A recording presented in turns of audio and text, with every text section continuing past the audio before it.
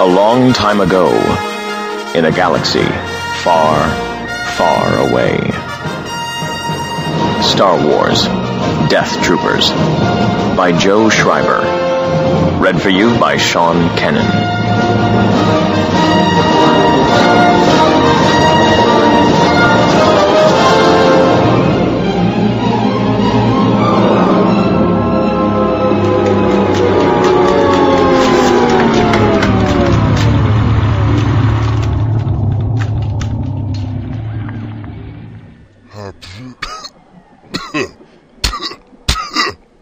Sorry, I was eating a Twinkie.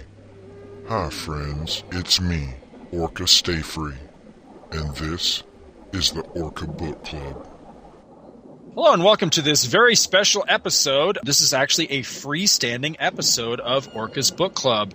And joining us for this is my co-host, Chris Honeywell. Hello. I am Scott Gardner, and also joining us is Ken Morgan, known as Logan McLeod on the comicforums.com and co-host of the Too Old to Grow Up podcast, which you can find at toooldtogrowup.com, and co-host of the Legion of Dudes podcast, which you may find at legionofdudes.com. Welcome to the show, Ken. Thank you. Hi, am I caller number 7? Yes, you are. You win a free car. Caller, you're on the air. Turn down your radio, please. And we are gathered here today to discuss Star Wars: Death Troopers by Joe Schreiber. This is the unabridged audiobook version of this book, and it is read by Sean Kennan. Do we just want to go round robin, or...? Well, maybe I'll just give a little Reader's Digest condensed version of the story. A really condensed, Lipton condensed soup version of the story. Okay. It concerns the denizens of an Imperial prison ship, the Purge, that runs across a supposedly, apparently abandoned Star Destroyer. And, they need to pillage it for parts, and they end up picking up this deadly virus that turns people into zombies. So basically it's a fight for life against stormtrooper zombies in a whole Star Destroyer full of the hungry living dead.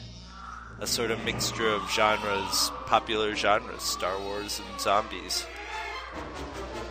And you can't go wrong, right? Pretty much.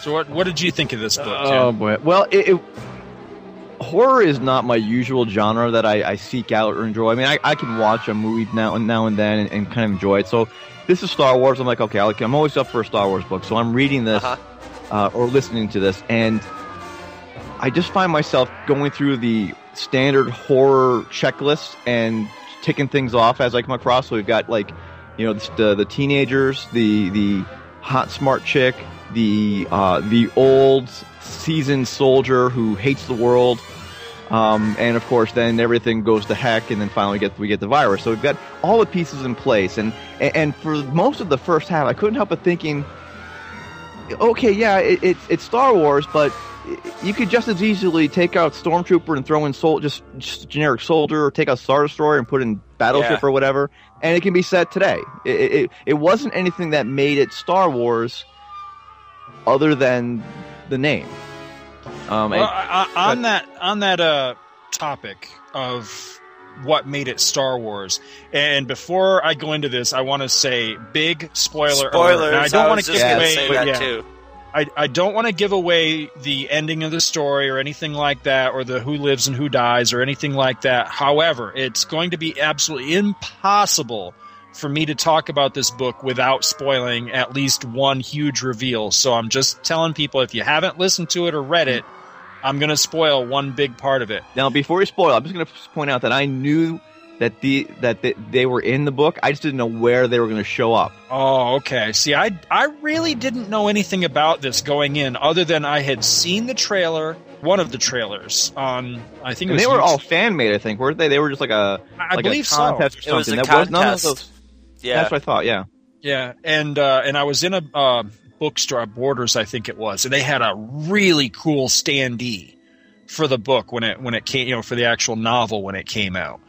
But beyond that, I knew basically nothing about this other than the premise of zombie stormtroopers, which I thought was really cool. I mean, I'm sure that there were people out there groaning and going, "Oh, Jesus, zombies again," and now they're in Star Wars. But I thought the idea was cool. Well, when we were talking to George from Lucasfilm, he was really keen on the idea too. Both of you guys were keen on the idea. And, right. I thought it had potential. And you'd both, and I just watched that trailer you guys were talking about, and the opening shot of it, of the Star Destroyer just sort of floating in space, is great. It's creepy looking. It's like Star Wars meets Alien.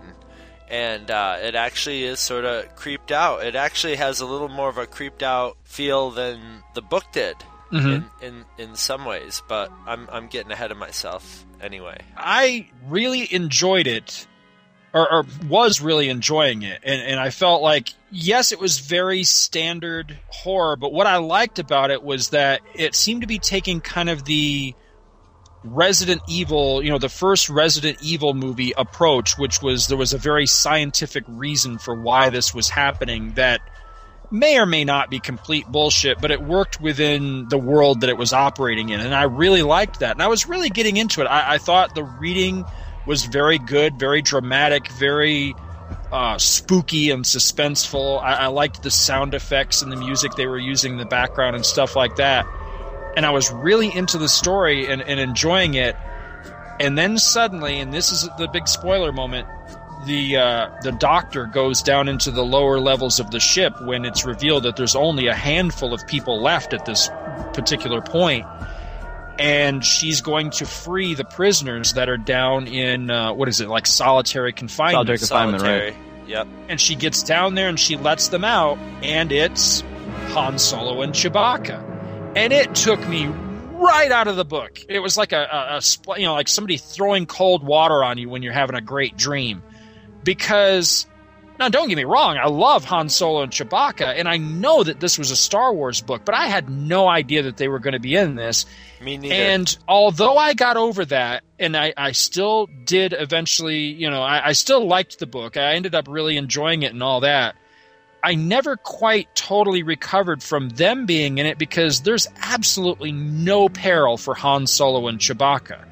You know they're not going to die because this takes place actually prior to the first movie, I believe. Prior to Star Wars Episode 4. Seems like it. But from the way the characters are acting, yeah, it's definitely before Star Wars. It's before they had any sort of link to the Rebel Alliance, for sure. Yeah, exactly. And that's it. I don't think there's anything in the book that specifically places it. From what little bit I read online, just trying to find out where it seems to be in, it is before the Han Solo trilogy. Oh, okay. Before the third book. Like in between the second and third books of that, I can't. Okay. I'm blanking on the name right now. I know what you mean. The AC Crispin, Rebel Dawn. It's supposed to go between the Hutt Gambit and Rebel Dawn. And this is the other one, Chris. Because it's funny. I had the same conversation with somebody today that was asking me, was I going to read the Han Solo trilogy? And I was like, well, are you talking about the AC Crispin trilogy or the? Who is the writer on that? I want to say Brian Daley. Was it Brian Daley? Okay. Yeah. And this person I was talking to had no idea what I was talking about because he's much younger than us. But yeah, I'll just throw it out there that I do not plan to reread the Brian Daley Han Solo books. I just didn't dig them. Sorry. I wasn't a big fan either. But I loved the way Han and Chewie were portrayed in this. Don't get me wrong. I thought that the writer really did a great job of. Well, the voice actor was very good too. The voice, very good. Yes, the voice acting of he had the whole delivery down, and I knew it was Han Solo as soon as I heard the first line out of him. Right. Because it was just like, oh, okay, I see where this is going right now. But for the same reason that you just said, Scott, all of a sudden now I know there's two characters who aren't going to die. Right. So and one of the and I wasn't even fine with that because I was obviously yes they're gonna survive, and like any horror book or movie I've always seen, someone's always going to survive. So I was less concerned about them for the same reasons, and more concerned, okay, who else is going to make it through? And they gave you a couple points where you thought so-and-so's going to make it, or this one's going to live, or that one's going to die, and they made it, especially with the one character. The brothers. well, even not even so much the brother, the doctor is like the way Zahara Cody she just showed up. Let me put it a different way. It's like my kids played this great video game series called Kingdom Hearts, which is very much like Final Fantasy, but it literally has Disney characters in it, like Mickey and Donald and Goofy and different ones. Or, this is even a weirder analogy, but say Terminator versus Superman. With those type of mashups, you know that it's only going to go so dark because of who the characters are that they're crossing over with, like Superman or the Disney characters. So you know that while it is a darker interpretation using those characters, that it's not going to go to the places like, say, Terminator or Terminator 2 Judgment Day go as films, with the swearing and with the violence and blood and things like that. And when we got to Han Solo and Chewbacca in this book, suddenly I felt like, damn it, now we're not going to get like an R-rated Star Wars zombie book. We're going to get maybe PG-13 at most. There was some R-rated gore in this one, and there was some pretty descriptive gore of like someone's head exploding and the flop of chunk of flesh hanging from an axis on his shoulder and just sort of flopping around, and Wookiees eating their young and stuff like that. But that was all before Han Solo showed up. It was sort of following a Stephen King ratcheting up of horror, type of thing. If there was anything that pulled me out of this book more than just, like I said, my little mental checklist of standard horror novel stuff, because like when I got to that part and I was kind of thinking to myself what was going on, I think it was, I forget which one you guys were talking about in your one episode, I think with George from Lucasfilms, yes. About like when you get out of the pulls you out of the movie, and next thing you know you're seeing the shot, you're seeing the cameraman and all that, you're that far out. I was almost like that. I was like, really kind of comparing to every other horror movie I've seen.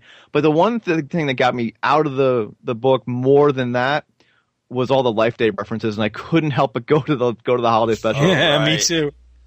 Yeah, absolutely. That's right. I forgot, my mind blanked that out, I think. Yeah. But despite that thing with Han and Chewie, that one moment with Chewie in dire peril, even though I knew, he's going to be fine, I really did enjoy that, though. It had some genuine suspense to it, and I thought it was very cool, because I think the added horror of that scene is Chewbacca, both the character and the actor that play him, are such gentle giants. They're such, for lack of a better term, they're such sweet characters that when he gets into that perilous moment in this book, it's almost like when you see a dog that's been hurt or something, your heart goes out. You're like, oh man, that's terrible. And that moment in this book hit me probably harder than anything else that happened in the book, because it's like, oh no, not Chewie, and so I really liked that moment. It became less for me of, are they going to get out of it? Because obviously they're going to, but more of, how are they going to get out of it? Right. And depending on how it's written and how it's read, that can be just as intense and just as satisfying. And I think for me, that was, I was really focusing on how are they going to do it, and that was the journey I wanted to take. And I was satisfied by that. I liked that. I liked that they called upon Han's knowledge of Imperial procedures and the way the ship was laid out and stuff like that, without directly referencing the fact that at some point, and to my knowledge, this is still pretty nebulous, but at some point, Han must have been in the Imperial ranks. I've heard that story. Well, at the very least, I think he was a part of the Corellian force. I mean, he basically wears like a Corellian uniform with the blood striped pants and all that, isn't it? Isn't that Corellian? Right. Yeah, I think so. Uniform? Yeah. I think so at the very least, he's a soldier in some military outfit, and with the Empire, if you're in the Corellian military, you're probably in the Empire, basically. Well, I remember hearing a rumor or a story element or something like that. Hell, for all I know, it could have been that same interview with Lucas way back when, where he talked about how Vader became the way he was because he got in a fight, and fell into a volcano. Right. Yeah. Ben Kenobi and all that. But I remember a story about, Han had been, I don't know, an officer or an ordinary stormtrooper or something to that effect. And it was the plight of Chewie that basically turned him. That he rescued Chewie and they struck off together and he defected or whatever. Or, not defect, but went AWOL. And I have no idea if that story ever became canon, but that's always stuck in my head that was something that was tossed out there. And that's kind of what I consider the origin of the character, but I have no idea if they ever canonized any of that or not. Yeah, I can't remember what the official quote-unquote canon of Han Solo is outside of the movies. But I know there's been stuff written, obviously there has been, so. Right.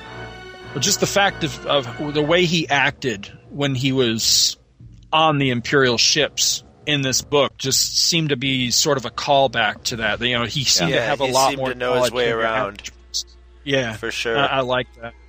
I thought that was pretty cool. Well, I have real mixed feelings about this because there's parts of it I really enjoyed, parts of it I didn't, and just to sort of get the superficial things out of the way first. I'm not a big not that I don't like audiobooks, but I just don't listen to them very much. So this was, I think, the last I listened to an audiobook of William Shatner reading, his Star Trek movie logs, which was great because it's, Shatner reading his own prose and just telling stories basically.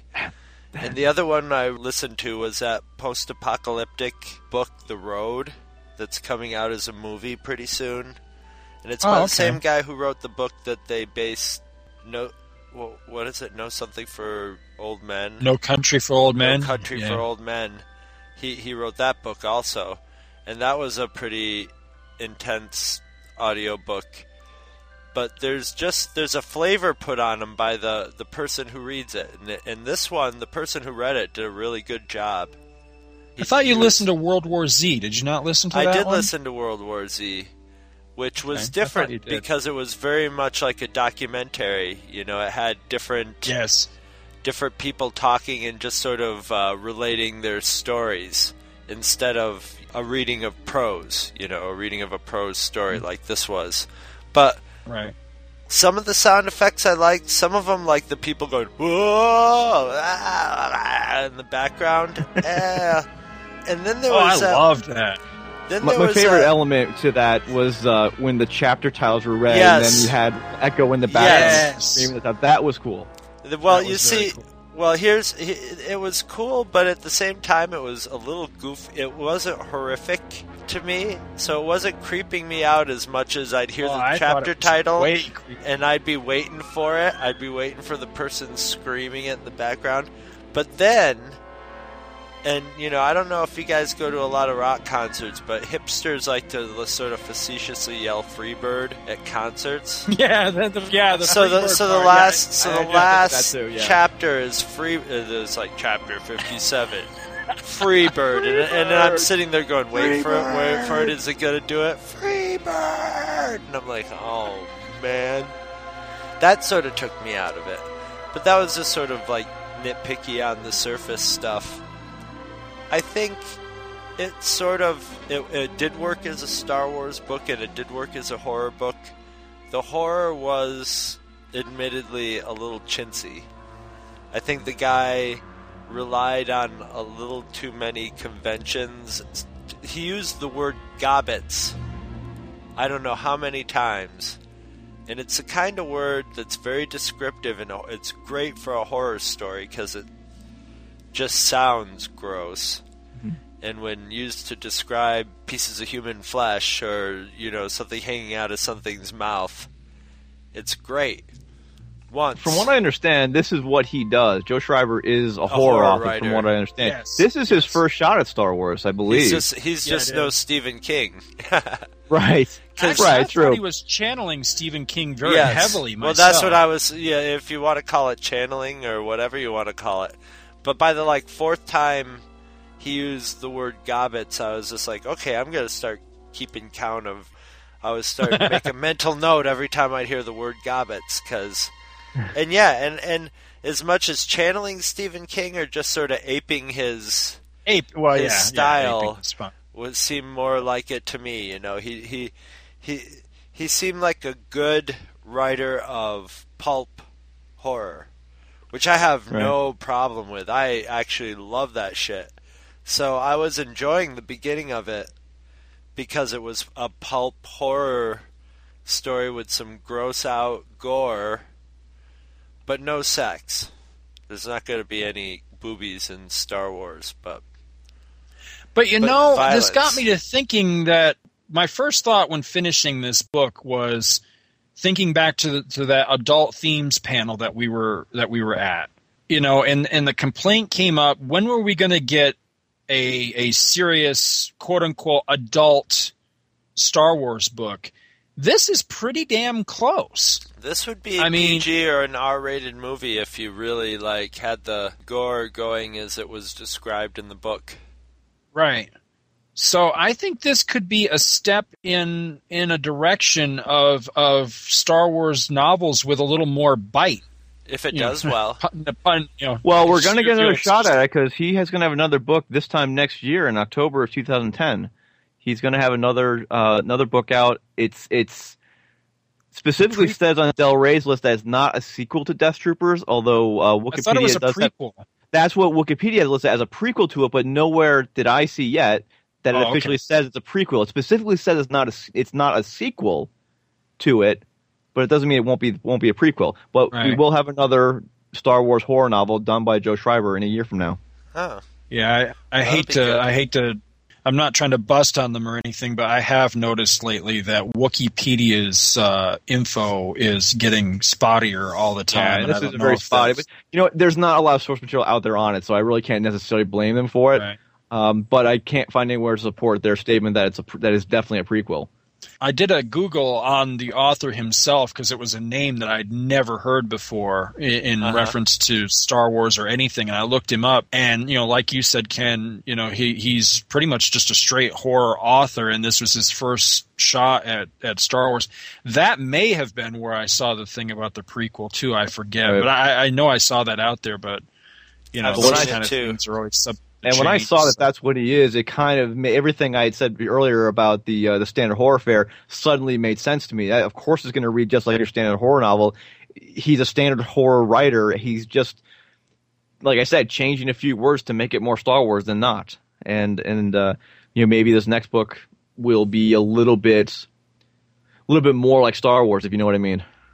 Yeah. Well, I actually kind of like that idea that the horror elements in it were to a degree almost stereotypical of horror, because when you look at the science fiction elements of Star Wars, and the inspirations that those elements draw from with the robots, ray guns, and rocket ships, it's very stereotypical, like say Flash Gordon serial type of thing. So now that you're mixing genres, I think it's actually kind of cool that the other genre that's mashing up with this, you're getting the stereotypical view of that genre. I think it's actually kind of an interesting concept. I almost wonder where else there is to run with this idea. Will we see a... I figured, frankly, at the end of it, I thought it was going to set up for a sequel. Towards the end, I was like, this is how they're setting it up for a sequel, because... Now, do we want to talk about that? Because that really spoils a lot, but I have a sort of mild complaint about that. Yeah, me too. Me too. Well, we already warned people about spoilers before, so if you're going to read the book and you don't want to know, turn it off right now. Much as we hate to say it, turn it off and wait till after you read the book, and then you can listen and see how much you disagree with us. That part where they're flying off at the end, is that the moment you're talking about that felt like, okay, this is the sequel setup? Yeah. And then all the zombies, what do they start exploding or something, right? They just shut down, didn't they? Yeah, they just sort of can't get too far away from their source or whatever, and I thought that was a real cop-out. I thought for sure they did that because at first all their real motivation is to get the fuck off the thing. Right. That was all the motivation was survival. So that was the distribution vector. Yeah, and all of a sudden now if the zombies are going to start spreading around and infecting the whole galaxy or universe or however, wherever they hit. Obviously, if it hit like a populated area, it would be insanely destructive. So all of a sudden I was like, okay, now they're going to have to find out a way to blow up the Star Destroyer before Right. before You know, what's these interesting guys about can that is, escape. And it adds a little more motivation and a more noble cause. And he was looking to sort of redeem the character of the Doctor, Right. of Cody, because you know she was an Imperial character, but he was trying to make her protagonist. He was trying to make her sympathetic, Right. and succeeded. Yeah, that sort of petered out. You know, the ship's still out there, and what's just kind of funny or curious or interesting, the online video game Star Wars Galaxies, which I still can't believe is online, still running. Uh-huh. I guess they put a mod into the game. There's a travel warning against like this particular sector is off limits, and it doesn't say much more than that. So I don't know if you can actually go there in the game and then actually find your way to that ship or not, or if it's just there to say, you know, no, don't go here, just to kind of acknowledge the book. I just found That's it interesting cool. that they threw that in there. Yeah. It would be cool That's if you actually did pretty get cool. sucked in by the Star Destroyer and had to fight zombies Yeah. and had a I sub really game. don't know. I don't play it. I wonder if you can go there and exactly get pulled into the ship and have to fight your way through. That would be fun. That would actually be pretty cool. That would be Yeah, fun. it's like a mashup of like Star Wars and Dead Rising, something Right. like that. That'd be actually yeah, pretty that'd be really good. Yeah. Well, I just want to throw it out there right now. From now on, I don't care what company it is. You know, all these little independent comic companies, Lucasfilm, whoever. If you write a zombie story from here on out, I think these guys need to be cutting Robert Kirkman a check. I honestly do. I think he at this point, I think he needs to be getting royalties, because you can't tell me that this project, Death Troopers, is not a direct outgrowth of the no success of Walking Dead. Yeah, So but by Robert that token, The Walking Dead wouldn't be there without George Romero. So George Romero, Sure. needs a Oh, check absolutely. too. So But, there's you know, some I mean, checks to go around. But yeah, absolutely. But I mean, you know, Kirkman's the one that really has brought zombies back. You know, made zombies a big frickin' deal again. You know. And I mean, now there's zombies frickin' everywhere, man. There's, you know, not only has there been, you know, 100,000 shitty knockoff comics trying Right. to get a piece of that success, but then you got Blackest Night over at DC, and then you've got this book with Star Wars, and I'm just saying, you know, some of these Hey, bigger guys Deadpool's that walking are, around with his zombie head in his hand. So I'm sorry. said Deadpool's walking around with his zombie head in his hand. So Oh yeah, that's right. Yeah, I forgot about Marvel Zombies. Yeah, absolutely. Marvel Zombies has had what, like 5 series now or something yeah. like that. And So- let's not forget Zombieland, which was a Yep. big hit in the movie theaters just recently. And there's Yep. a new George Romero movie coming out. Yep. Soon So enough. yeah, I'm So- just saying, man, that at this point, seriously, there needs to be something. There needs to be a little bit of greasing Robert Kirkman's You know- palm off. you know, this is not directly Star Wars related to anything we're talking about, but just talking about licensing just made me think of this. It's kind of Star Wars, I guess. Google's Android cell phone software they have. I guess Verizon just launched their own Google Android phone called the Droid. Uh-huh. If you look at their marketing materials, it says right on there, Droid used under license from Lucasfilm Ltd. Right. Ah. You never heard the term I had no droid idea. before Star I had Wars. no. Did we? Did we really? I don't remember if we did or not. I can't believe we wouldn't have. But yeah, Heard it's apparently copyrighted. Android. I mean, Android, Android yeah, is out that's there, but standard. Droid, I don't remember ever just hearing Droid. Well, But I'm I think I it went was back to- Star Wars, to tell you the truth. But then, again, by that token, shouldn't Star Wars be paying Gene Roddenberry's estate There you some go. money for tractor beams? Well, 'Cause I don't not think only there that, were tractor beams before there was Star Trek. Now everybody uses tractor beams. It's a Oh yeah. I went back and was reading some of those Marvel comics you guys go through on your Star Wars shows, Uh-huh. and in more than once I've seen the word Borg in those Yeah. Marvel Star Wars oh comics. sure, And sure, warp sure. speed. Yeah, Chris and I just were talking about one of the recent issues we talked about. They Luke or Han or somebody keeps talking about going to light speed. They call it warp speed, and eventually they would drop that. But in those comics set between the first movie and The Empire Strikes Back, Right. almost every time that they went to light speed, it was referred to as warp speed, and that's strictly Star Wars or Star Trek material Trek, there. So yeah, absolutely. It just becomes a universally acknowledged concept. Now here's a big question. You know, Yes. Lucasfilm or whoever ultimately makes the decision on such thing, they are mining so heavily everything Star Wars, from the movies to the TV show to the comics to the books and everything for toys. Will we see Death Trooper action figures? I have no doubt that we will. I'm sure we will. We What do will you think parents are definitely gonna think see about some that? sort of statue, like high-end That's where we'll see it casting first. statue.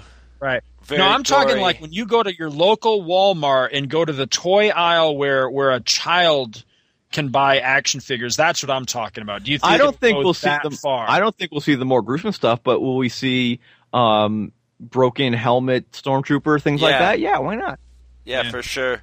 Speaking of which, and this has absolutely not a goddamn thing to do with Death Troopers, but I've just got to talk about this because I saw it today and I got so excited about it, and I meant to mention it at some point. So why not here? I saw Walmart exclusive Star Wars toys today. One of them is an AT-ST with an exclusive figure, the driver figure, really awesome, really nice sculpt on both the AT-ST and the driver. But then they also had a patrol dewback with an exclusive sand trooper, and I've got to have it. I've got You've to been fucking looking have for it. that for a while. I was already. just talking to somebody Yes. about this, like within a day. It was probably you, somebody. I was It just was on talking one to of our within a day or shows. so. I think it was Yeah. on the episode that we just listened to from last week. Yeah, Yes, it you're was- right. I think you it had was. traded it. You had traded it for a tauntaun. That's right. That's what it was. That's what it was with George from Lucasfilm. You're right. And I was Yeah. talking about the dewback and what a dumbass kid that I was. I traded my dewback, my beloved dewback, for a stupid tauntaun, and I've always regretted that trade. And granted, I didn't think this. This one was like super detailed and articulate and all that. And I Right. don't think it's quite as cool looking because it's more the CGI'd dewback that we got from the Right. special editions, but it's still pretty cool. It's got the trooper that rides it, and the bridle and harness and saddle and all that junk. It looks really The figures still go into the dewback because they couldn't really bend their legs the right way, so they have to actually have a little hole where they just stuck them inside. I wondered about that because I utterly failed. I didn't. It wasn't until we were gone and on the drive home that I thought, damn, I should have checked out the legs on that trooper to see if he was actually able to stride it or not. I totally bet he failed to know. does. But I he bet probably he does. does. At this point, it probably does. Yeah. Because They those do that toys are nowadays. so much more sophisticated than the ones we Yeah. had when we were kids. Oh gosh, yeah. Well, I think there's an infrastructure of the machinery it takes to make them and mold them and everything now because they've become so.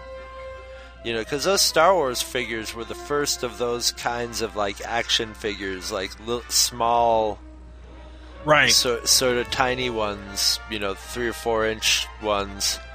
So, You're talking the ones like from when we were kids? Yeah, the original Star Wars figures. Oh yeah. They laid the groundwork for that size of action Right. figure. So any action figure you get today that's smaller than like a Mego or a classic GI Joe is owed directly Comes to from those that, Star yeah. Wars figures. Yeah. Yeah, those little pocket sized figures. Here's another thing I noticed about this book, and Star Wars in general, is okay. People have to come up with names for these that sound like they come out of the Star Wars universe. Yet, you've got people like Ben Kenobi, Luke Skywalker, Leia, that are and Han is still sort of a human name. So you just sort of have characters with names. So why don't you ever have a Frank or a Pete or whatever. It's so they have to like bend over backwards to get Kale and Trig Longo, which sounds Star Wars. It has that Star Wars. Wasn't there a method to Star Wars naming? Isn't it like the street you grew up on and your dog's name? Oh no, that's something else. That's yeah, like you figured that name out. Never mind. That's your porn name, yeah. But isn't Trig like the name of one of like Sarah Palin's babies or her daughter's babies or something? Isn't one of them named Trig? I have no idea. I think it's I think it's one of her kids. Jareth Sartoris. You know exactly who that character is as soon as you see the name. Which is completely Star Wars. So, and the prison ship, the Purge, evil sounding. What was the Star Destroyer's name? I can't even remember. I don't know if you ever knew. Did you? Possibly. In that trailer, I think they say it, but I honestly do not remember. The trailer did say the prison ship was the Purge. So they knew that when they made it, so they may have known. The Iron something, maybe, or I can't remember. It's clearly not important to the story. Oh, did you notice too, Chris, that we got the obligatory Bantha reference in this book too? Yes, of course. I'm telling you, I really should have, right from the get-go on this project of reading through the expanded universe, I should have been keeping a fucking tally, because at this point, I think there's only been one book, and it was probably in there, but I listened to an abridgment or something, but I think there's only been one book so far in this project that has not referenced Banthas. Because at this point, I'm actually waiting for it. When I'm listening to one or I'm reading one of the books, they're the most common life form in the universe. Yeah, I'm just counting. When they reach a certain age, they explode and send themselves up like seed, like panspermia into the sky, and then they spread from planet to planet like tribbles. I think that's a very valid theory, because my theory was very close to that. My theory was that there was a planet that was made of Bantha, like Krypton. Like in pre-Crisis continuity, when Krypton exploded, Kryptonite went to every fucking planet in the galaxy, and Earth got the majority of it. So I think it's kind of the same thing here. There was a giant, massive, Big Bang-sized planet made of just one Bantha, and when it blew up, it just spread Bantha shit throughout the entire fucking galaxy or something. I don't know. DNA. I'm just tired of the Banthas. I'm not going to be able to read a book now without thinking about that. See, no, the one I always find and I always make note of is the reference to Nerf, and invariably someone always has a Nerf stake. Yeah. In every single book I've read, someone's going to have or refer to a Nerf stake. Nerf is a close second to Banthas, but I'm serious, man. Once you notice it, you'll never be able to unnotice it, because in every freaking book, it drives me nuts. There's a Bantha reference. It really does get on my nerves after a while, because it's okay, I've said this before and I'll say it again. This is not Star Trek, where they're living in a tiny fraction of their galaxy, where they're going to encounter the same shit all the time. Star Wars uses the entire galaxy. You're talking literally millions of planets. So I mean, come on. Banthas can't be that common, right?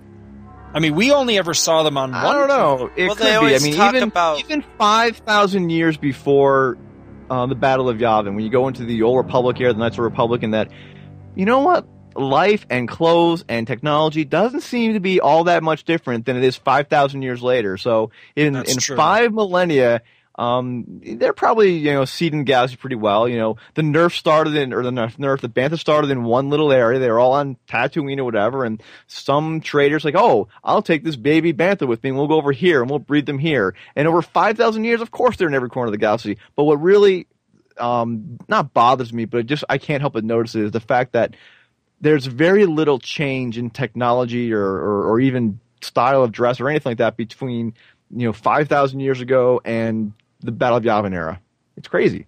Yeah, that was actually one of the things, and I think you and I have talked about this before, but about going back to that and not feeling much of an attachment. I think that they were stuck in a kind of a weird position. It's how far can we remove this from the Star Wars that we know to where it's no longer anything you even care about? Because there's there's only a few. There's the Jedi. There's just a few concepts and lightsabers, and even the technology would be different. So it's just Right. basically a few concepts are the same, and all the characters from But the I mean, you original know, thing are Ken- done for.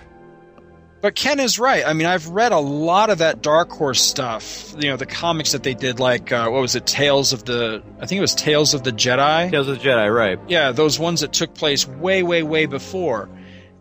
But they still have blasters, lightsabers, and ships that look very much like, say, like the Millennium Falcon or something like that. And I'm thinking, Jesus, this is 5,000 years ago.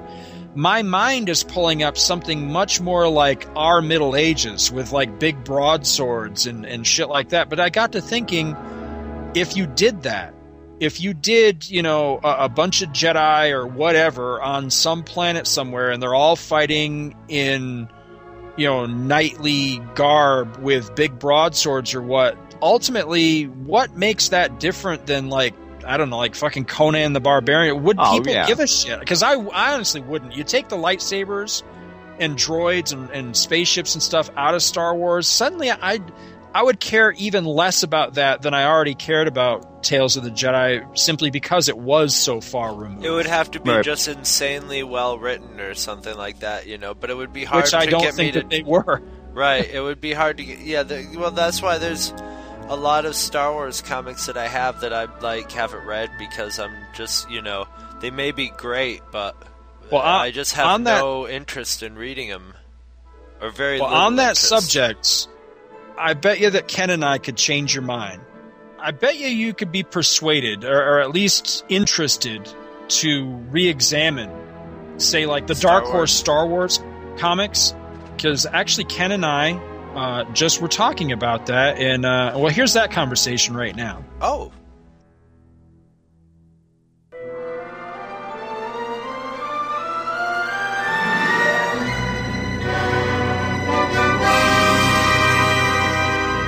I wanted to talk briefly about the Dark Horse Star Wars comics. Not long ago, I made a shocking discovery, a very pleasant discovery with the Dark Horse Star Wars comics, specifically with a series called Empire.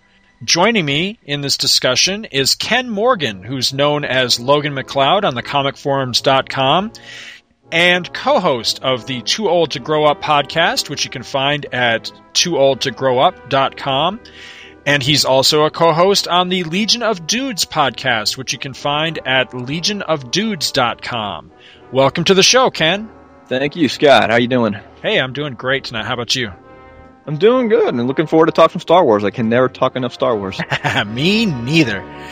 So, we were talking and discovered that we're both discovering the Star Wars expanded universe. I think you're much more into it and further into it at this point than I am, but I just recently made the commitment, I guess you could say, to get into the expanded U. You know, I decided that there's this whole other world, this whole other side to Star Wars fandom that I had been denying myself all this time, and I decided, well, I'm going to dip my toe in and see what I think, and I dipped my toe in with the novels by just starting chronologically at the beginning. But I dipped my toe in with the comics in a different way by just kind of blindly just trying something. And one of the first things I tried was an issue of Empire, Star Wars Empire by Dark Horse. And it was this great story told from the Empire's side. You know, there was no rebels or, you know, none of our regular cast of heroes or anybody in it. It was this Imperial like platoon or whatever down on this planet, and they had these like rolling tank walker type of things, and they're going through the jungle. And they make a mistake. They do something that offends the local natives, and the whole storyline turned into this siege where, you know, the Imperials are just, you know, desperately trying to hold on and keep from being slaughtered by the natives. And there was this one character, this guy called Janek Sunbear, that you really come to like and really feel for, because he's like the one Imperial guy who's just, you know, he's not a total asshole. He's trying to do the right thing and everything. And but because he's a lower ranking officer, the other, the higher ranking officers think he's, a suck up or a newbie or whatever, and they don't treat him with any respect and everything. But he was just a character I really came to enjoy from that storyline and thought he was really neat. So when I decided to go back and read the entire series of Empire, I was really excited to see him. He actually comes back again later, about a year or so after that initial storyline, right? And they start picking up with him and make him a regular recurring character. And so, you're following him, and interspersed with, his story, we would also get, what was going on with Luke and the gang, on wherever they were, Yavin or whatever, and their adventures. This was all taking place in that period between Star Wars and Empire. And lo and behold, there was that great story where, what was it? It's like a fuel depot or something?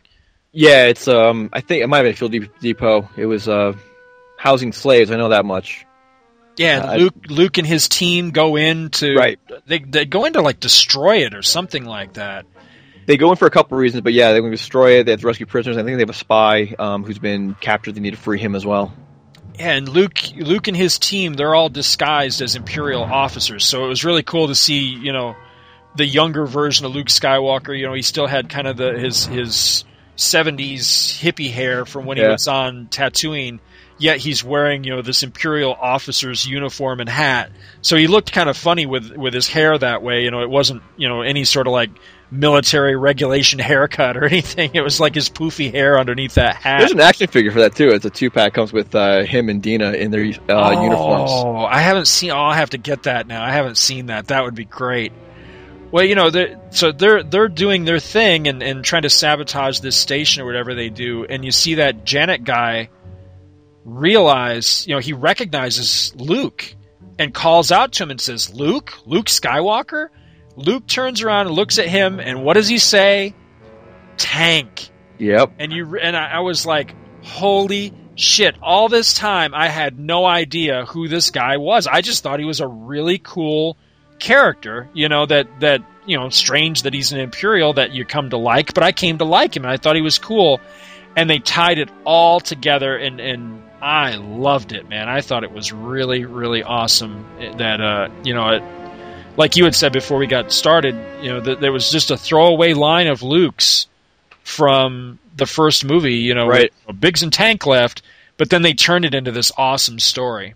And this whole story that, builds up, it's like, he really believes that he's on the right side of this thing, that the Empire is doing good, bringing order, but at the same time he's trying to live his own values and take care of people where he can. There's a scene where one of the officers wants to take one of the female slaves for his way, and he stops him and rescues at gunpoint and rescues her because he knows that's just wrong. That's just not what we do, because that's the values he was raised with. But at the same time, the Empire is the law and order in the galaxy. That he's on the right side. He's doing the right thing. And earlier in Empire, in the series, there's a whole series with Biggs. Yes. And you mentioned Biggs and Tank when Biggs and Tank left. And you kind of see Biggs' whole career, from being in the academy, when he defected, how he defected. There's a whole great issue where he is part of or leading the assault to an Incom facility where they steal brand new X-Wings and get them out of there. And they're the X-Wings they use on the eventual attack on the Death Star where Biggs finally dies. So now we're getting the other side of that. So we've got these three friends, Luke, Biggs, and Tank. And Luke's right in the middle of it, but Biggs and Tank started the same, both at the Academy, but went very different ways, both equally believing they were doing the right thing. And even Tank acknowledges this in there. It's like, I hope Biggs, I hope you died right. I hope you died believing you did what was right. And if you did, what does that say about me? Yeah, that was one of the moments I really liked, is where Tank realized that Luke was a rebel. And they have that confrontation, and Luke even lays it out to him that, Biggs died, fighting for the rebel cause, fighting for what he believed in, and it did cause Tank to basically re-examine his life and his career choice and all that. And I thought that was very good because, I think that's one of the things I liked about him right from the beginning, well before I realized who he actually was. was that he wasn't evil. You know, he wasn't just, you know, one of these faceless evil Imperials. You know, he actually was a guy with a conscience and was trying to do the right thing. I mean, he actually even tried to warn them before things went down with the natives of that planet, you know, that started the little war that they were in that got so many of his men slaughtered. You know, he was trying to understand the situation and deal with the situation rather than his superiors, which were basically like, well, let's just wipe these savages out. And I liked that. You know, that was one of the things that made him a likable and very human character, is that he wasn't just being an arrogant imperial officer looking down his nose at, you know, these ignorant savages, you know, the ignorant natives or whatever. I liked that angle of him. But that revelation of who he actually was just completely floored me and caught me out of, you know, completely off guard. I had no idea they were leading to something like that, and I thought it was great. You know, we're living in the age of spoilers, you know, when it's so hard to read a comic or a book or watch a movie and not know what the big reveals are, and I had no idea that was coming. And that was actually, you know, this series has been, you know, over and done with for a while now. And but you know, it just floored me when I got to that. Well, eventually, Empire ended with that arc in trades. It's Volume 7. That's how I read it. And immediately when Rebellion began, they kind of split Empire off into Rebellion and separately Dark Times. Dark Times takes place before Episode 4, whereas Rebellion continues where Empire left off. The very first story arc of Rebellion still picks up with the same character, and he is apparently defecting to the rebel cause. And but ultimately, you find he's still, not to spoil the whole thing, but you find he is still loyal to the Empire. But he's also just as conflicted. I just thought of that. I'm definitely going to have to throw some spoiler warnings out at the beginning of this. But you know, the reason I decided to talk about this and spoil it as well was that I want people to be intrigued. You know, just to give a quick bit of personal history with me in the Dark Horse Star Wars comics, you know, anybody who listens to this show knows that I'm a major fan of the Marvel Comics Star Wars. You know, that was my Star Wars as a kid. You know, between the movies, it's what sustained me and kept me going. So I've got such a sentimental soft spot for that. When that series was canceled, of course, I was crushed and everything. And then years later, Dark Horse got the license and they started to put out comics. But I found their early stuff, when they first got started, to be very hit and miss. There were some really good ones, like the one with Nomi Sunrider and stuff like that. Right. I think there were Tales of the Jedi. That's Tales of the Jedi. I'm reading that stuff in the omnibus format now, but that takes so far in the past, as it relates to Star Wars as we know it. You don't really see a lot of what you might recognize. Yeah, there's things called Jedi and Sith, but it's a whole different take. But it started very well, I thought, because that actually started as a small strip in an anthology title. It may have been Dark Horse Presents, I forget, but it was just a couple-page strip in one of their titles, and then eventually it got its own. Well, what they would do is they would put out miniseries. Mm-hmm. There'd be I think it was 6-issue miniseries at a time, and I hate to say it, but as time went on, each subsequent miniseries just seemed to get worse and worse. The art values went down. The stories seemed to get more confusing or convoluted or just sometimes just outright goofy. And I just started to lose interest in them. And that was kind of my feeling with the novels, too, is that, you know, I felt like the novels, the early Expanded Universe novels did the same thing. So that's really why, for me personally, I wrote the Expanded Universe off for so long. It's just something I just wasn't interested in. To me, the quality just wasn't there. And I'm kind of similar in that I never really even read the Expanded Universe because I just had no time for it, no interest in it. Mm-hmm. It wasn't Star Wars. Star Wars is a very specific story to me. Originally, it was a story of Luke Skywalker, and then as the prequels came out, and I really started to digest them, and I will say, honestly, I like the prequels, you know, warts and all, yeah, there's problems, but as an overall story across 6 movies, it's a great story of the rise, the fall, and the redemption of Anakin Skywalker. Absolutely. That's Star Wars. That's Star Wars to me. Absolutely. Nothing else that doesn't add to that, I'm not interested. Even initially, the Clone Wars, the movie and the quote-unquote movie, and the TV series, I wasn't so much interested in because what could they do to expand the character? Because we know how it ends. We know where it's going to end up. Then I can't really put them in jeopardy that they're not going to get out of. So where's it going to go? Mm-hmm. Yeah, I've come around that a little bit, but around the same time, I discovered some other things, and I realized, well, wait a minute. And this is where the switch kind of went off for me. That's a great story. It's an excellent story, but the Star Wars universe, the galaxy, it's bigger than just those people. Right. And as I read, in fact, it's funny you mentioned Empire was the first one that got you back in. I picked up volumes 1 and 2 of Empire as my first real imprint into the expanded universe, along with one of the audiobooks of one of the later expanded universe books. And I'm like, all right, these are actually pretty good. And it was that Darklighter special trade that really got me full force. And now I have like every trade that's been published almost. I won't profess to have read. As a matter of fact, I haven't really read much of the Dark Horse stuff between that gap when I initially quit and when I discovered Empire. But to my mind, Empire is that delineating mark. You know what I mean? It's that period where they started getting it right. You know what I mean? Because to me, the three things that make great comics to me is you've got to have great stories, you have to have great art, and you have to have a tight continuity. And that wasn't the case, at the time that I quit with the Dark Horse the Dark Horse Star Wars, the early stuff. I felt like the stories were I felt like the art was crap, to be honest. And I felt like the continuity, it's not that there wasn't internal continuity, but like you say, it was so far removed.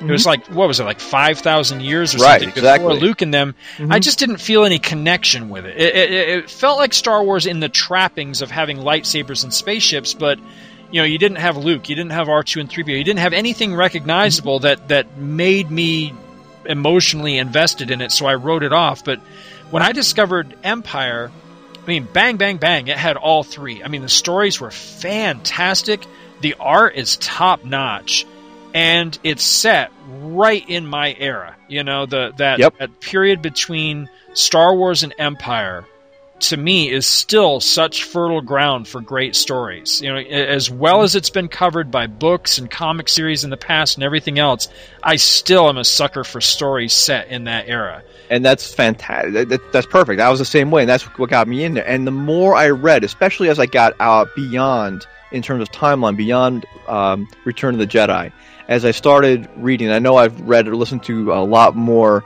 of EU stuff than you have, but as I get into like Jedi Academy and New Jedi Order, and they refer to different things in the past, like Exar Kun, who was in Tales of the Jedi, that comic you started with and wrote off, they referring to things like that, I became more and more interested in those things, and now I have the omnibus Tales of the Jedi Volume 1 that I'm reading right now to kind of get that information. So while, yes, I can see, yes, the art's not that great, or it's different, or it's not Luke, it's not C-3PO, but I also have that frame of reference, that continuity, that I know where it's going or where it came from. I want more of that. Oh, absolutely. If all that stuff ties back in, then I could definitely see that. Then I would be reinvested in going back and catching up the stuff that I missed. Absolutely. Yep, and that's kind of where I'm at now. I'm reading some of the back stuff as I go forward with the new stuff that's coming out as well. And Lucas Licensing does a great job of kind of keeping this as tight as they can. There's different levels of continuity, and not to plug my show on yours. No, go ahead, absolutely. We did over at Too Old to Grow Up. We did a couple episodes of Star Wars. Yes, they're fantastic. I have listened to both of them, and I really, really enjoy them. Especially your EU one, right? Because it was giving me some stuff, some information I did not know, and it made me interested. It helped me keep to my commitment to really get into this stuff. You know what I mean? Because every once in a while you hit that clunker. Yeah. You hit that bad novel or that series that, in the comics or whatever that just makes you go, geez, this is, I don't know about this. So it really helped me see that, okay, you're going to occasionally get the Spock's brain episode or whatever, but, you're going to be able to get past it. You know what I mean? Right. And to that, I just want to say, episode 58 we did over at TooOldToGrowUp.com. That is the EU episode, and I kind of go through the different levels of canon as it relates to Star Wars continuity. Those Marvel comics that you've talked about, I guess they'd be in like, secondary canon. It's like old or less accurate. Movies are number one. If it's on film, it trumps everything. So if something in a book contradicts, especially a book that came out before the prequels, if they do something there that kind of contradicts what happened in a movie wins out. Right. And it goes from there. But that's why you'll get, hey, I want to write a book and I want to use something with Exar Kun, for example. It's like, okay, here's a database. Here's everything that was written on Exar Kun before, and this is what's been published. This is what if you can't go against this, but you can add to it, or for example. And that's unique because you've got comics, you have books, you have video games that tie in, that all have to work with this. And even that last game that came out recently, The Force Unleashed, which they introduced this secret apprentice of Vader's. Mm-hmm. I mean, you think about it, in Empire, we're going on such tangents. No, go ahead. In Empire, when Vader is trying to recruit Luke to go up against the Emperor with him, will rule the galaxy together as father and son. That's not the first time he tried that trick. Oh. And in the game, The Force Unleashed, and the comic that went with it, and the novel that went with it, you get a story of one of his prior attempts, which was kind of cool. See, I'm really looking forward to getting into that because I'm hoping to get my kids have been begging for that game, and I'm hoping to get them that for Christmas. But also, I have an awful hard time getting Scotty, my oldest, to read. But that book, the Force Unleashed novel, I saw it at Walmart for around like $5-6, and I thought, I've got an idea. So I snagged that book and I gave it to him, and I said, I want you to read this. And he kind of looked at me like, I don't want to read. And I was like, I'll tell you what, you read this book, I'll let you come on the show and talk with me about it. And he's like, oh, all right. So now he's parents nice. That book, but I'm looking forward to reading it myself because everything I've heard about it, and I've tried to stay away from spoilers, but everything I've heard about it sounds like it's fantastic. So I'm really looking forward to reading it. Yeah, it's good. I mean, it's a different story, but it's, like I said, it's not Vader's first book, but again, it's got to kind of sink in. And Lucas had a degree of input in that. I was reading, I think if the forward maybe in the comic I was reading about it, he was talking about the one of the writers of the game or whatever, because it started as the game project and they kind of expanded to there, how it went in there. Anything major is going to happen, George Lucas has to be involved. Right. So there are a couple of like if they want to kill a character, he's got to sign off on it. I remember. I can't wait till we get to it on the show because some of my memories are so vague of some of the later Star Wars stories in Marvel Comics. But I remember I think it was annual number 3, Vader took an apprentice. And I don't remember that story really going anywhere beyond that annual. And I got to re-examine that and see. Now I'm wondering if there's any parallels or anything between that and this Force Unleashed story. Probably not, but I'm just curious now because I specifically remember him taking a male apprentice in that story, and it was actually pretty good. The art was a little weird for that one, but something to check into anyway. Lastly, I wanted to ask you. The only series that I'm interested in still from Dark Horse that I still haven't made it to yet in my reading list is the one that started out called Star Wars, and then later they changed it to Star Wars Republic. Have you read that one? I have not gotten to that one yet, no. Yeah, it looks really fantastic. Yeah. I was at one of those small local cons, that comes around, where it's mostly just a bunch of back issues. They don't have like celebrities or anything. Right. I was at one a couple months back, and a guy had a run of those Republic ones, and it was set in Clone Wars, so it had Anakin and those characters in it. And I flipped through it just to try to get a feel for what it was, because I hadn't really ever seen the title before.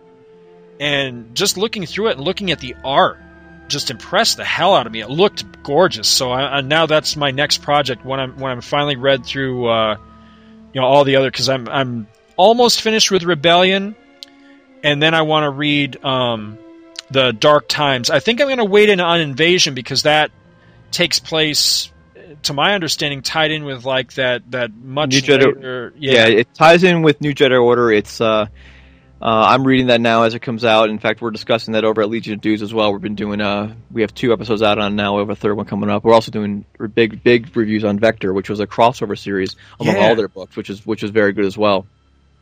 Now, do you think you have to be invested in the other series to really appreciate Vector, or does it read pretty well if you're only familiar with 1 or 2 of the titles that it crosses over with? It reads pretty well on its own. For the most part, they give you what you need to understand like the different characters in, say, Knights of the Old Republic, because they're probably they're going to be the most unfamiliar to you. If you know Star Wars, you'll know what's going on in Dark Times and what's going on in Rebellion in those segments. The story has the most impact to Knights of the Republic, and then at the end of the story with Legacy. Right. If for no other reason than with Rebellion and Dark Times, there's only so much you can do. We know how those character stories end. Right, so yeah. They can't really impact too much. And they really don't. It's almost like, okay, we're going to pass through here and then move on.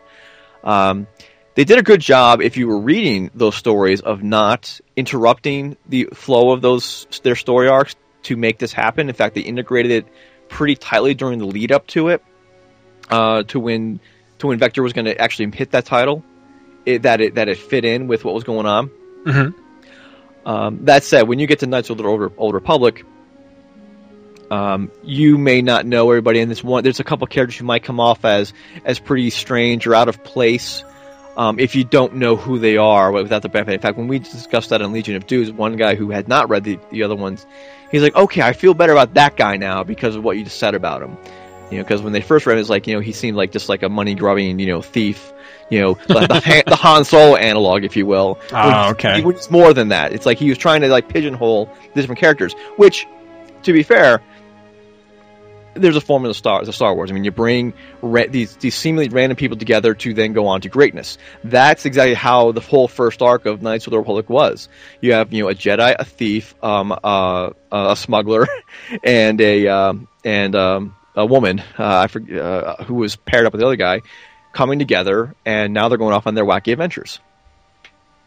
But as you get into Legacy, that's the one where you might want to have read more before, because of any of them, Vector has the most impact specifically on Legacy, and where it goes goes forward to that. So I've been avoiding that one and avoiding spoilers, only because I want to be read up on everything else before I get there. So even though I've got people that are begging me to read that because they want to hear my take on it, I'm like, no, guys, you got to be patient. I got to put it off because, I mean, I'm just that anal retentive fanboy part of me. I've got to read this stuff in some kind of order. I can't just jump around, so I've got to read it chronologically. So it's going to take me forever to get there, but I'll get there eventually. And I can see what you're saying. I jumped right in, and I read stuff, and I enjoyed it, and kind of like, I mean, I've only read Crisis on Infinite Earths like 5 years ago. That's the first time I read it, so I didn't read it in the 80s. And I read it, and I enjoyed it, and I liked it a lot. But since then, I've learned so much more about DC that when I go back and read it again, I get so much more out of it because now I know people.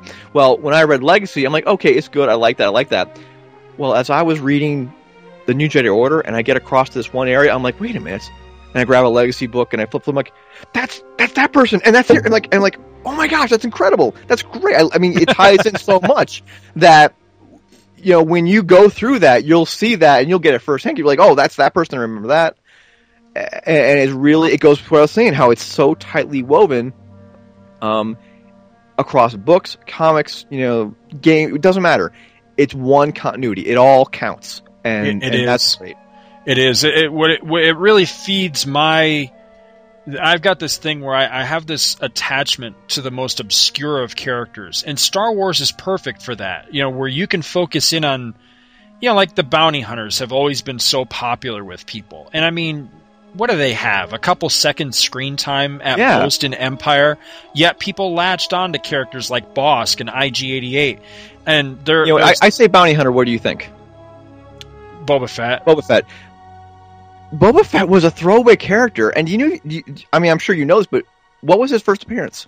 Oh, the holiday special. The holiday special. He came out of an expanded universe thing, but for the most part, right? I mean, not really that. Lucas as much as he wants to forget it, he touched it. So it happened. That's main canon. Yeah, it happened. I don't care what he says. Lumpy has appeared later on in EU stuff. Oh, I've heard that. Yeah, he exists. Yeah, I'm excited about that. In fact, there's a great, I forget what his quote unquote real name is, but there's a great moment in, I forget which book, but Leia calls him Lumpy, and he kind of growls a little bit. He's like, "Oh, I'm sorry, I really shouldn't use that childhood term anymore," or however they worded it. But it was they still made the nod.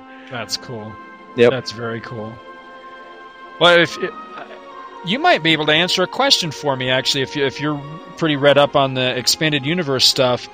I'm a huge fan of Star Tours, the ride. Yeah. And I've heard that a couple of the Zahn novels actually tried to tie Star Tours in and actually make it some sort of canon. And do you know anything about that? Have you read anything of that? Offhand, I cannot think of that. I have been on Star Tours exactly twice, and it was during the same visit, like 15 years ago, however long it was. Oh, okay. So, in fact, there's a good chance I actually might be going back to Disney after they reopen it next year. For the 2.0, yeah. Yeah, in fact, you know what?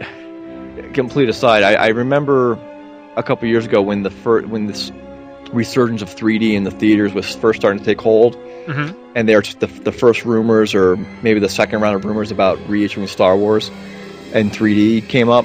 I heard a story of how the guys at LucasArts, they went ahead and made a test, and they made a 3D. They took the whole pod racing sequence and did it in 3D, and Lucas saw it and he liked it, and he said, "Okay, run with it, keep developing this." And then I see, however long ago it was, a few weeks ago, the footage of the Star Tours thing. Right. And they show the footage, and it's this pod racing sequence, and I'm like, how much you want to bet that's the exact same test footage Probably, yeah. that they used to show Lucas way back when? I wouldn't be surprised. Or at least cleaned up, and so that should be pretty cool. But it's about time they redid it. I think they make Star Tours designed to change and be modular, but it just never happened because they kind of split apart from something. I'm not sure. All I know is it's been essentially the same ride now since it debuted in, what was that, 80? Whatever. It was the late 80s, because I was in the service at the time. I remember there was an issue of Starlog that I still have somewhere with C-3PO, George Lucas, and Mickey Mouse on the cover of it, where Star Tours debuted. And I remember thinking, wow, this was at a time when Disney was crap to me. It was something I could care less about. Right. But even then, I remember, I got that issue and read it, and I was like, wow, I would love to go there now, just for that. And of course today, I've completely changed. I'm a major Disney World fanatic, but it was just so cool to finally get to ride that thing and everything. But yeah, it's been so long. The only thing I remember was C-3PO was your tour guide, and that's about it. I'll have to dig up. I've got the actual film of that somewhere. Oh, really? As an AVI or something. I'll have to send it off to you if I can find it. On one of my millions of discs around the house, I know I've got that somewhere. The actual ride video for that. That was just an aside. I was just curious. Oh, okay. The canonicity of the events depicted in Star Tours ride has been disputed for many reasons, the most obvious being the inclusion of the Death Star. Right, yeah. I'm pretty sure that he made some sort of nod to it in one of his novels, but I haven't actually read the whichever one it is. It's either it's one of those ones like Spectre of the Past, Vision of the Future. It's one of those two books. This might be it. The Death Star seen in the ride video has been considered by some to be the Death Star prototype as seen in Jedi Surge and Champions of the Force, and its destruction to be a depiction of the prototype's destruction at the Maw. So, while not explicitly said in those books that it was the same thing, some people have considered that to be it. Okay. Others have suggested that Death Star is one of the modified habitation spheres seen under construction over Coruscant. Whatever. So, it's that's probably the closest thing I see related to how it was brought into play. But that could be. But again, it doesn't really jive. I think that's about all the time we have for this segment, but in short, I want people to check out the expanded universe stuff, particularly the Dark Horse comics, the Star Wars stuff that's coming out. I'm really into the Clone Wars series that Dark Horse is putting out right now. Really enjoying that. So check it out. And Ken, thanks for joining me on this segment, man. Anytime you want to come back and talk Star Wars, comics, Star Trek, anything like that, man, you're always welcome. Thanks, man. I appreciate it. I don't get to talk Star Wars nearly enough, so I welcome every opportunity. And it was great to be here and talk to somebody who's as passionate and as knowledgeable with it as I am. Not that I know much, but I'm still learning myself. But it's just fun. Oh, absolutely, absolutely. I'm a major Star Wars geek. I don't pretend to be any kind of expert. I love my Star Wars and love to talk about it. I have yet to find a worthy opponent from my Star Wars Trivia Pursuit set, so. Oh, I don't know. I might just have to take that challenge now. All right. It's been a while since we've had a trivia episode, but that sounds like a challenge right there. Because I'm the same way, A couple weeks ago, the kids kept begging me one night, let's play a game, Dad. Let's play a game, Dad. And I said, well, what do you want to play? All right, I'll play a game. They said, well, let's play Star Wars trivia. So they dug out the Star Wars trivia. They set the board all up and everything. We rolled to see, and we do it all very diplomatically. We rolled to see who goes first. I rolled the high number, so I get to go first. 15 minutes later, the game was over, and no one else had ever had a turn. Nice. And I got the look from the kids. So now when we play, I play under severe handicap. Nice. I can't answer more than one consecutive question. I've got to fill 2 entire pies and all these crazy rules they make me play. I was going to say, do you have to answer each pie question twice before you actually get your piece? Oh, that's a good way to do it too. Yeah. Actually, most people I've seen some people play where you keep going until you get one wrong or until you get a piece, and then your turn's over. Yeah, we go as long as you keep getting questions right. You keep going, but they won't let me play that way anymore. I get one question, and then that's it. It's somebody else's turn, whether I get it right or wrong. One of the ways that I've seen some people play just to kind of prevent that running of the board is that you can answer as many questions as you can up until you get a piece, and once you get that piece, it's time for the next person to go. And then when it's your turn again, you can go as long as you can until you get a piece. Then you got to stop. Yeah, I think that's a very diplomatic way to play it. I might try to run that one by them the next time if they'll ever sit down and play with me again. But right.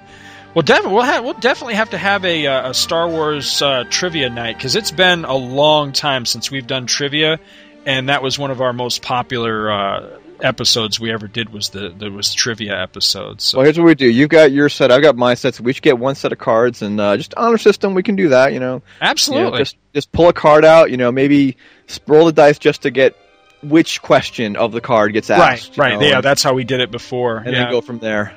Absolutely. I'm game, man. All right. You guys heard that, so that'll be coming along. We'll have the challenge. That's right. For the honor of our respective shows.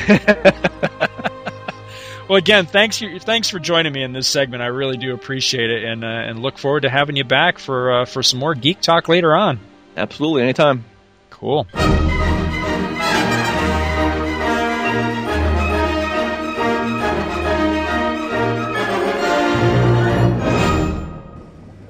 This has been the Orca Book Club.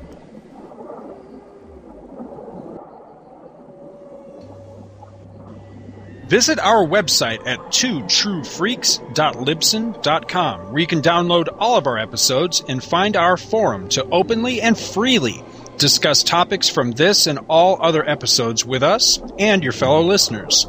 twotruefreaks.libsyn.com is spelled TWOTRUEFREAKS.Libsyn, which is LIBSYN.com.